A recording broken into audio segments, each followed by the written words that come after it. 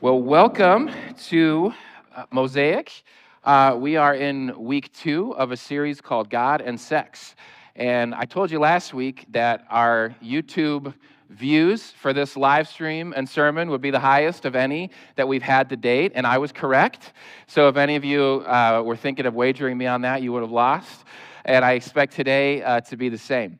We're going to keep our teens in the service today, and our kids are downstairs today. So you guys can jump ahead to our first slide. I want to give you a little recap of our sermon from last week and a little bit of logistics, so to speak, about this series. This series is different than any other. Thank you very much. This series is different than any other one that we have done up to this point. We normally, if you're new, welcome. We're super glad you're here.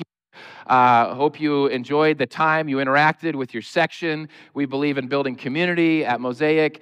We normally, about 5 minutes into a sermon, take a break and have some lighthearted discussion questions about the topic that we're preaching on. We will not be doing that today. We will not be doing that during this series, nor will we be talking about this topic in our small groups. And some of that is because there's a lot of controversial stuff that's tearing apart churches, and we just want to be really gracious in the way that we approach this topic, and it's also a sensitive topic. We are not going to ask you to share personal, vulnerable things with people you're sitting next to in church that you just met, though I always want to say our leaders at Mosaic are available to you to talk with you, and it is really important to talk with people that are helping disciple you when it comes to the topic of sex. Last week, week 1, we talked about how Jesus meets you in your sexual brokenness. And I'd really encourage you to catch up on that sermon if you missed it. We have a Mosaic Church of Grand Rapids on YouTube, as well as wherever you find podcasts, you can find us there as well. But this promise that Jesus says, "Come to me, all who are weary, all who are burdened, all who are heavy laden," that promise is for everyone. It's for you, it's for me, it's for anyone on the spectrum of sexuality. We all have our sexual brokenness. I shared quite a bit about my own in last week's sermon, and I will pepper that in today as well. We want you to know, those listening, and if you have friends in your head, that there's space for everyone at Mosaic, and there's space for everyone in the church. People were drawn to Jesus. We looked at the woman in Mark 5 that was hemorrhaging. She had her own sort of sexual brokenness for 12 years, and she was shunned by her community, and she would not have been allowed to be near people. She would not have been allowed to touch people, and yet she was drawn to Jesus through a crowd, and she touched him in order to be healed. There was something about Jesus that drew people to himself. And it's a beautiful, beautiful promise to all of us. We also talked last week about how we're not all going to agree on this subject, particularly as we go into the realm of human sexuality, as we talk about LGBTQ+ and what the Bible says and what that looks like in the struggle for those that carry that burden. It's particularly Christians who are trying to figure out their attractions in the Bible and the many harmful ways that the church has handled this subject. And if you're not aware of the debate and the dialogue out there, and you're not up to speed on the blogosphere and the bookosphere and the podcastosphere, it's a huge debate. And denominations are splitting over this. Churches are leaving denominations over this. And my prayer for Mosaic is that we stay united. We stay united as a church. And unity does not mean agreement. We often think unity means we all have to agree. That's not what unity means. Unity means I can respect that. I can get behind that. Oh, there's nuances to this that I can see the heart behind it, and I can see where it's coming from Scripture. And I do believe that we'll be able to make it through this and stay united. And we will next week particularly be focusing in on the topic of human sexuality. So stay tuned for that. And then lastly, it's really important for our teens and our new Christians, our young adults, to learn a biblical framework of sex in their life. And what I often fear happens in the church nowadays is churches are so afraid to go near the S word because if they do, it's the debate about LGBTQ+, and the vast, and if they're afraid people are going to leave their church, or they're afraid they're going to get into trouble, and that is a real fear, trust me. I approach this with trepidation. I'm prepping these sermons, and I'm going, why am I doing this to myself? Like, I literally get to choose what we preach on, and yet here I am, just like diving into the shark-infested waters. But for my story of discipleship, if it were a pie chart, and all the topics that affected my discipleship, the vast majority of that pie chart, the big percentage would be in the area of sex. And it's a subject that the church talks very little about. And I think for many of us, the biggest area of the pie chart is sex. And that's why on YouTube, our views are the highest on this sermon, and they will continue to be on this series. And so it's really, really important that we talk about it. And I do think it's important that sometimes we're able to even set aside the LGBTQ plus conversation, controversy, and talk about a framework theologically of sex so that our teens and our new Christians, those that have been baptized recently, that have said, I'm repenting of my sin, I'm following Jesus, that we're able to demonstrate what that looks like from Scripture. And I joked with someone, I said, at least I want to give you a multiple choice, okay? At least I want you to have a choice on there that's from the Bible. You're getting it from Google, if you're in school, you're getting it from your friends at school. You're learning from sex in all these places. Every TV show you watch, every song you listen to is teaching you about sex. And we talked last week about a pretty animalistic view of sex, this idea that I just do whatever I want, whenever I want, to whoever I want. And I want to at least give you a biblical option in your discipleship to challenge you with. And I think that's really important. And it was for my story. Some of this comes out of my story. Falling into pornography in middle school and high school, being a Christian who loved Jesus, I didn't want to look at porn, but my church wasn't talking about it. They were afraid to talk about it. I think they were very naive. And we do that in church today where we just kind of go, let's just pretend nobody's dealing with any of this stuff, so we won't talk about it. And if they had talked about it and at a young age, somebody'd reached their hand out to me to help me, I think my life would have been very different. And even the struggles that I carried into my marriage, I wouldn't have had, because I would have had help at a young age. So the earliest that we can get to this, the better. But, all right, first, as we enter today, we're talking about God's design for sex. And I want to start at the meat aisle of the grocery store. Now, I wish that I had had a picture of a Big Top grocery store in Grand Rapids, where John and I go every time we have a church cookout. If you've never been to Big Top, you need to go. It's the most fabulous meat market I've ever seen. They have everything you'd ever want to eat and a lot of stuff you'd never want to eat. If you want chicken feet, pig feet, turkey necks, you can find it there. It's amazing. It's incredible. Like every type of thing you could eat, you could buy there. Every kind of fish, I think, in the sea is out. They have this amazing, like, Hispanic seasoned section of meat where everything is just like bright orange, spiced. It just looks amazing. It's awesome. This is just a generic picture from Google Images of the meat aisle at the grocery store. And unless you're vegan or vegetarian, you frequent this section of the grocery store often. And when we approach it, we look at the meat that's available, and we say things like, that piece looks good, that piece looks bad, that piece is too fatty, that piece is too big, that piece is too small. And we analyze these pieces of meat as objects for us to consume. And that's what they are. That's what they are. We analyze these pieces of meat as objects for us to consume. That's their purpose. And when we eat meat, we eat the parts we like, and we throw away the rest. If there's gristle on there that you don't want to eat, you throw it away. If there's a bone in there, you throw it away. If you're just full, you stop eating and you throw it away. If you're like my children and they say, we want hot dogs, we make the hot dogs, and then they say, no, I want chicken nuggets instead. I don't want to eat this. Throw it away. You're like, you said you wanted hot dogs. That's what I made. Right? All parents have been there. The point is, these are objects, and we consume what we want, and then we move on, and we throw them away.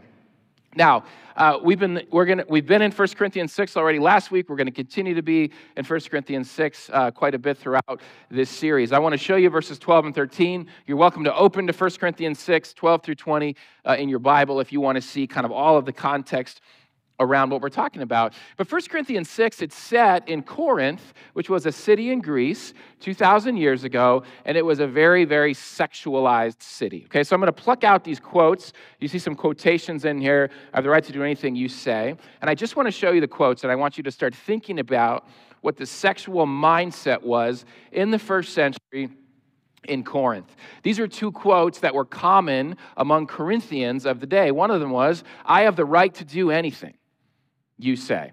That was a quotation. And the older translations of the Bible didn't put the quotations in, so I think there was some misinterpretation of these texts, and we don't have time to get into all that. But these are quotes of the day that Paul is saying, you say this, but God says this. So one of them was, "I have the right to do anything." You hear that today. I mean, verbatim, that would be on a poster that someone would hold at any kind of rally. This is like American cultural value 101. You have the right to do anything. I saw a Burger King billboard yesterday, and it said something like, "Royalty should never go hungry," and then it said, "You rule," under it. So, and then a big picture of a Whopper, right?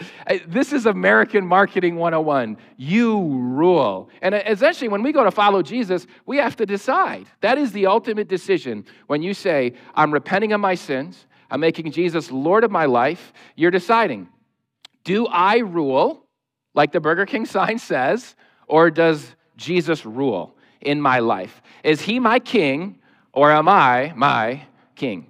Okay, so I have the right to do anything. Sounds very American. It was very Corinthian as well. Food for the stomach and the stomach for food. This one had to do with, what is the stomach for? It's for eating. So when you're hungry, go and eat. Sexual connotation to this phrase. What are your sexual drive for? It's for having sex. So when you feel like having sex, go have sex. I have the right to do anything, and when I feel like having sex, I'm going to go have sex. There was a phrase that we see in ancient writing, to Corinthianize was the phrase. So to be sexually immoral was to Corinthianize. You're being a Corinthianizer. It was kind of like what happens in Vegas stays in Vegas. There was a reputation about this city that was very, very sexual, just like Las Vegas, right? Or you know, whatever it may be. You get the idea. This town was known for very, what we would consider debaucherous forms of sex. A few generations before Paul in the first century, the temple of Aphrodite, Aphrodite still would have been a popular goddess of the day in Paul's day, but we have archaeological evidence that there was thousands of prostitutes that were employed at the temple of Aphrodite. And picture that for a moment. We're, kind of all over the place today when it comes to sex, but we're not this bad. You come to Mosaic to worship, and we sing some songs, we hear a sermon. Well, that was one option. Or you could go to the temple of Aphrodite, and you could have sex with a prostitute. And there were thousands of them, and that was church. Okay, that's Corinthian. That was the megachurch. That was the megachurch in Corinth. Okay, so this is the culture of Corinthians that these phrases are set in. And I just mention this because I think, to me, there's some comfort to me in knowing that it was pretty bad back then. It was pretty bad back then. I gave the stat last week, Match.com survey, 35% of millennials said they've had interview sex. It's this idea that I'll have, before we go to see our movie, before we go on a date, before the first date, let's have sex first to make sure we're compatible, because, I don't want to go to Applebee's with you and like drop an extra $20 on the meal if like we're not compatible sexually. So this is where we're at. And that's pretty normal, pretty common lifestyle among many young adults and kind of all ages of adults. You see it all over the place.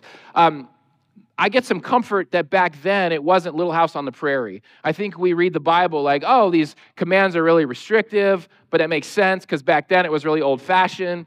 It was not old-fashioned.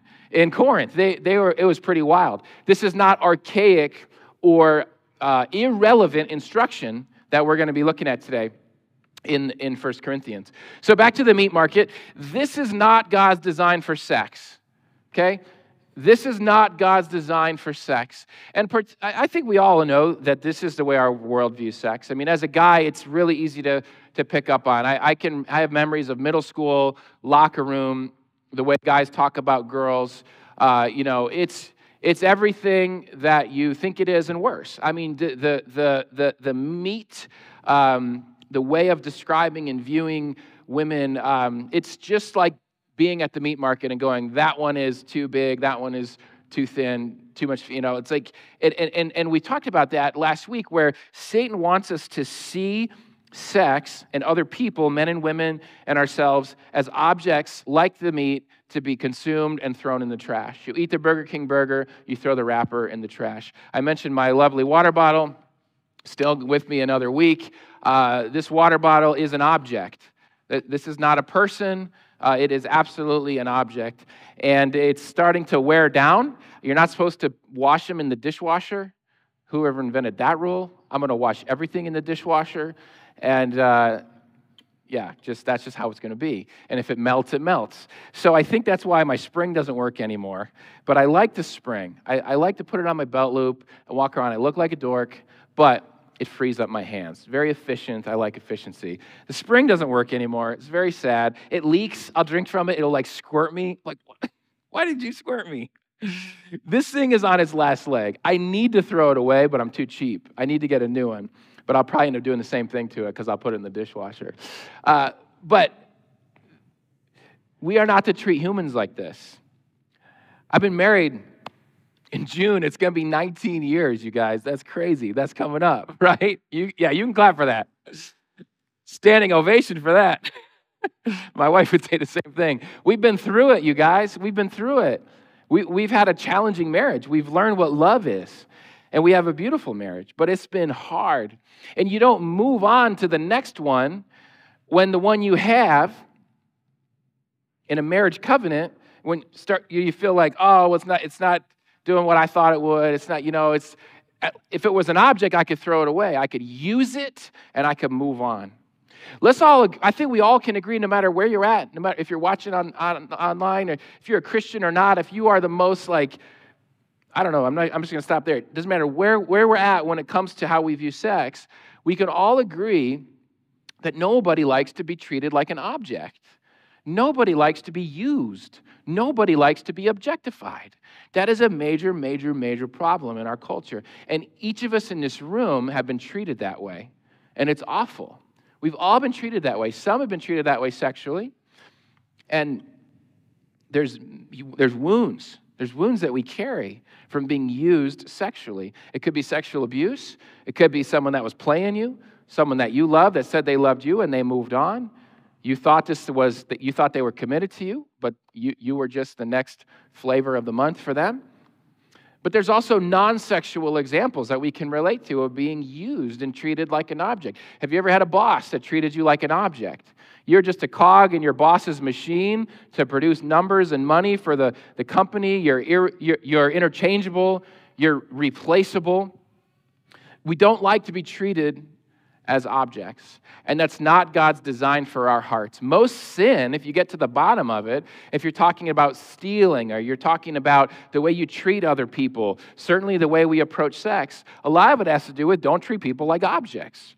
Treat them like whole human beings, which we're going to talk about. I mentioned before, this is what pornography teaches us. It teaches our minds to view men and women as objects. This is what casual sex teaches us, to treat men and women as objects. So let's go back to our text in 1 Corinthians 6. Verse 15 picks up, and you see this context of prostitution, because I just told you some of the culture in Corinth about the temple of Aphrodite, and there wasn't pornography in Corinth. There was a lot of prostitution. This was the local outlet of casual sex in Corinth. So verse 15 says, do you not know that your bodies are members of Christ himself? Shall I then take the members of Christ and unite them with a prostitute? Never.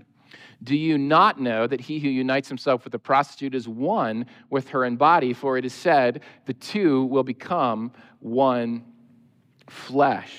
Now, when you see prostitution here, he's talking about all sex. He's talking about sex here, and he uses prostitution as his local example. This is objectification, and he's giving the solution to objectification here, which is one flesh. We're going to talk about one flesh. So think of it this way. Objectification is one way of viewing sex over here, and the alternative is one flesh. That's the alternative over here. And we're going to talk about what that looks like. But first, think about this question: what makes up a human? Okay, so this is a non-threatening question. We're not doing our breakouts today, but give me a couple of responses to this. What is it that makes up a human? What makes a human a human? What makes you a human? Give me a few things. Feelings. Feelings. Very important. This water bottle does not have feelings. I can make fun of it all I want, and it'll probably leak, but that's all it'll do. Feelings. Good. What else? What makes up a human? Soul. Very good. We have a soul. Yeah. Jake? Reason. We have rational minds. We have reason. So we have feelings, we have a soul, we have reason. Anything else? We're made in the image of God. What a beautiful picture. Genesis 1:27. We're made in the image of God. We're the only part of creation made in the image of God. Image bearers of God, wherever we go.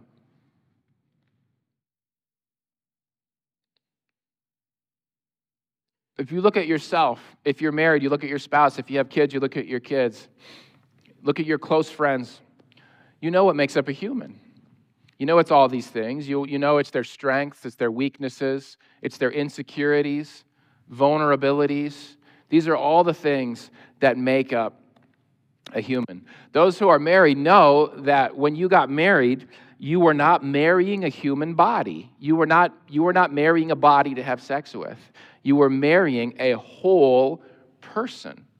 You're marrying a whole person with all of those things: the feelings, the image of God, the insecurities, the vulnerabilities, the strengths, the weaknesses, the quirks, all of that wrapped up in a whole person. That's why we say the vows we say at a wedding, that I'm going to be committed to you for better or worse, for richer or poorer, in sickness and in health, that no matter what happens to you, I'm going to stay committed to you. I'm not marrying your body. I'm not marrying you as an object. I'm marrying all of you. So the idea of one flesh is a whole person and another whole person coming together as one. And it's saying, I will support all of you as a whole person. And I don't have time. I could preach on this stuff for hours, and I can't do that. I have all these examples of what one flesh is, but hope you get the idea. It's a whole person and a whole person committed to each other, that I'm going to support all of you. I'm going to support all of you. I'm going to be committed to all of you. Now, the way Satan wants us to view sex is to view other people. For me, as a guy who's straight, he wants me to view women as an it or as a that. And that's back to the meat market. And you hear that language. Whereas God's view of sex is that all women, my wife included, are people. They're hers and they're a she. They're not an it. And men are he's and hims. They're not an it. They're not objects. We are not objects, like the water bottle or the meat. And here's the thing, too. You aren't an object. And we all can struggle with this in different ways. But I do want to say, don't allow the opposite sex to treat you like an object to the best of your ability. And that's a part of our culture, too. We get lots of attention and validation from sex and from sexual attention, okay? It feels good. It makes us feel loved. And it's a temporary, sort of hollowed out, objectified way of getting that attention. Your value is not found in the attention that you can get sexually. That's not where your value lies. Your value lies in what we talked about last week, and we'll keep coming back to in this series. You are a child of the Most High God, and He loves you. He loves you, He loves you, He loves you. And you are whole in Him, and no man or woman, whether it's someone you're checking out or is checking you out, or a boyfriend or a girlfriend or a fiance or a spouse, no man or woman can make you whole and can fill up your insecurities with love. Only Jesus can do that. Only Jesus can do that. And that's for all of us, single, married, no matter where we are at. In a one-flesh union, it's how you learn what love is. I mentioned last week when I got married, I didn't even know what love was. I thought I did. love was just infatuation. I still viewed sex. I was taught in the church, it was like the Christian view of objectification. So we talked a little bit about some purity culture stuff last week, and that's a buzzword today, but there was a lot of damage that did in the sense of teaching me in my formative years as a Christian, putting so much emphasis on sex within marriage that it was such a this. I didn't understand that sex was not a selfish act, really not that different than pornography. The church was like, don't look at porn, don't have sex with people, just focus all that toward your spouse. Specifically to guys, telling us, focus that on your wife.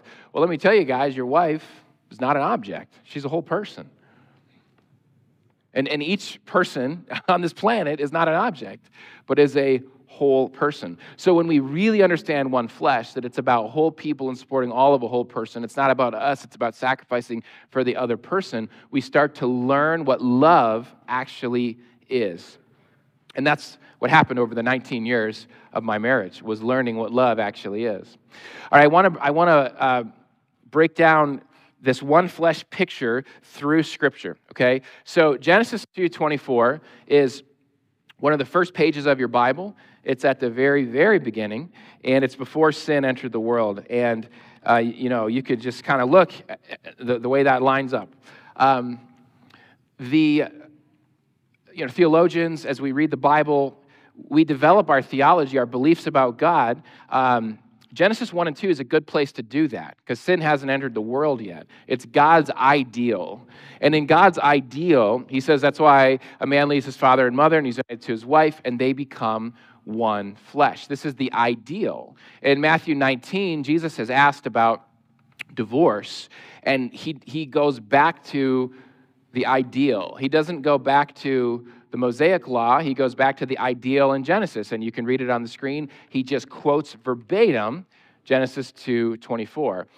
So that's Jesus' ministry. And then in Ephesians 5, Paul is talking about this one flesh relationship, and then he quotes Genesis 2:24, and then he says, this is a profound mystery, but I'm talking about Christ in the church. He's saying that both now and eternally, Jesus is the groom and the church is the bride. And it points us towards Revelation 21, where when Jesus comes back, it is a marriage, and this is the picture of the eternal marriage between Jesus, the groom, and us, the bride. Now, as we look at Scripture and we see this framework of this one flesh union, we do see here that in Genesis 2, in Matthew 19 with Jesus describing marriage, and in Ephesians 5, both with Christ in the church now and eternally, that sex is gendered. It's a male and female union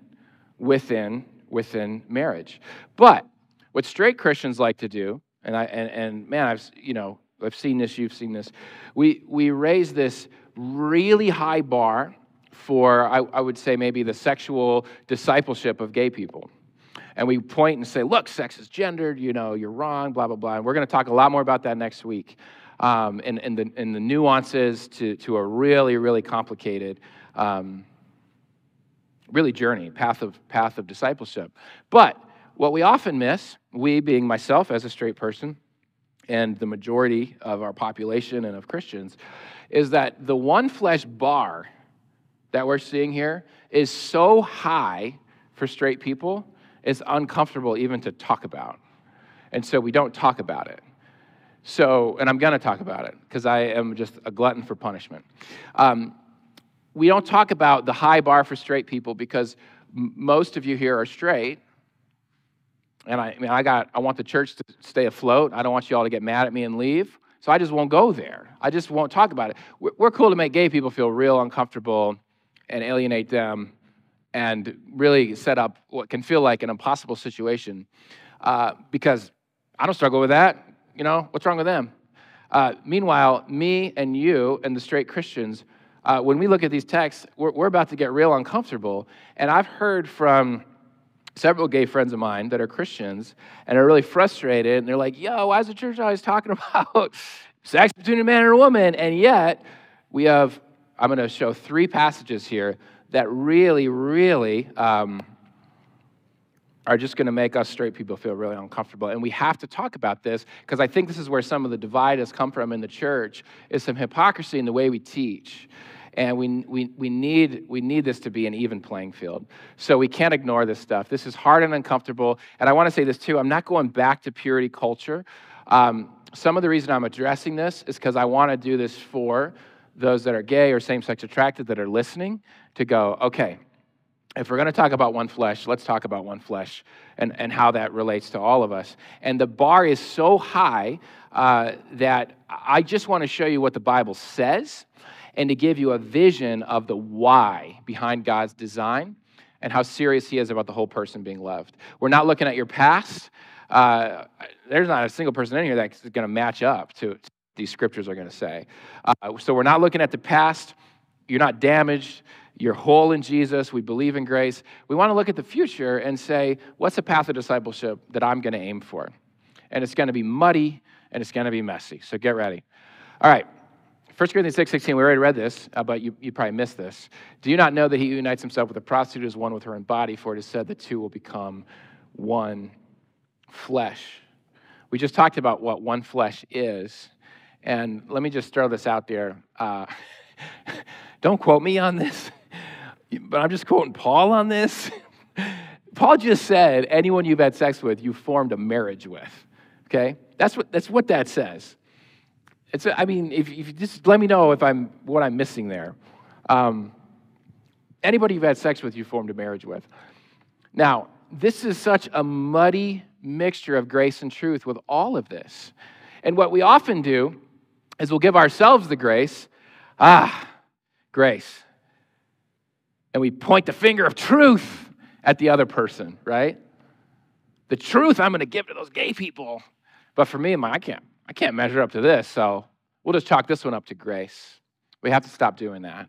We have to stop doing that and realize it is a muddy mixture of grace and truth for all of us as we try to navigate some really, really difficult things. Now, some context here helps a little. In the first century, you would have gotten married around the age of 14-ish. Once you hit puberty, once you could start having babies, you were put together in a marriage. Marriages would have been arranged by your family. There was a very high mortality rate, a high death rate for infants and for moms. And it was important that you had kids for many, many reasons we don't have time to get into. But people died, and you were going to try to have as many kids as you could as early as you could. So there really weren't teenage years. You hit puberty, you started having kids, and I mean, the man was already learning the trade of the dad and would be a full-time worker, and there was a very large, elaborate, extended family structure to support all of this. And it's even why you see some specific instructions in the Bible about social protections for women within that relationship so that they wouldn't be abused like they were throughout the Roman culture. But my point is, these are very different circumstances. I certainly am not saying go back to the person that you had sex with when you were 16, if that's part of your story, and like marry them or act like you're married to them, right? That's not the point here. The point is, can we look at the theological design of what God's getting at with the one flesh relationship? The design is for our future, not to condemn us for the past. So if you're uncomfortable, it gets worse, okay? We got more. Jesus talks about marriage, divorce, and remarriage. And he's being tested. He's being asked by these religious leaders, these Pharisees, what his stance is on this. And he replies, Moses permitted you to divorce your wives because your hearts were hard, but it was not this way from the beginning. I tell you that anyone who divorces his wife, except for sexual immorality, and marries another woman, commits adultery. Whew. So, verbatim, on the initial reading of this text, says if you got a divorce, unless the reason was the other person was unfaithful, and then you remarried, that's considered adultery. You're like, wow, that's really uncomfortable, right? Well, I'm giving you some context to help us understand some of this, right? And how people have wrestled with these texts. In the first century, we do know, because there's these huge commentaries by Jewish rabbis about how they interpreted the Old Testament. There were two schools of thought. One was by a rabbi named Hillel, and his was you could divorce, this was only for men, you could divorce your wife for any reason you wanted. There's records of a wife who burned the husband's bread, and that was enough for a divorce. And Hillel was good with that, and the school of Hillel was good with that. There was another rabbi named Shimel, and his was the conservative camp, and the way these are interpreting the Old Testament on divorce, and he said it's adultery only. So if there was adultery happening, then you can have a divorce. But this was a trap question. This was like a political debate question. They're trying to get Jesus, which side are you on? He takes the more conservative side. But what you see him doing here, what he's really doing is he goes back to the ideal one flesh design. So he says here that Moses permitted you to divorce your wives because why? Because your hearts were hard. And it was a concession. So this idea of the divorce commands it's not God's design, it's not God's ideal. The ideal is a one-flesh relationship. He goes all the way back to Genesis 2:24. You might be curious about the polygamy in the Old Testament. You ever read that? That's confusing, isn't it? To explain that to your kids. Why does Abraham and David have all these wives and Moses has multiple wives? Again, we see these as concessions in the Old Testament, not the ideal. And Jesus goes back to the ideal. Genesis 2:24. It was the ideal in creation. It's the ideal for now. One man, one woman in this one flesh relationship. But again, muddy mixture of grace and truth. We've applied this verse legislatively to say that abused women can't divorce their husbands. And the church has abused women by saying that. There is, in 1 Corinthians 7, we won't go there. There is one other exception Paul gives to divorce. But my point is, we disagree on the way that we interpret these passages, and yet they are right here, right in Scripture. You think things can't get any worse, but they do. I've got one more. Oh, but first I've got this one. Right after Jesus says, verses 8 and 9, we would be like, oh, he can't really mean that. That must be an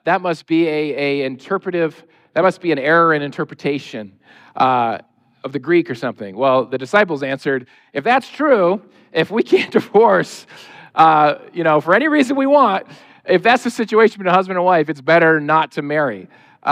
It was as severe then as it sounds now, So we have to take in the severity of what Jesus is saying, what the Bible's saying about one flesh.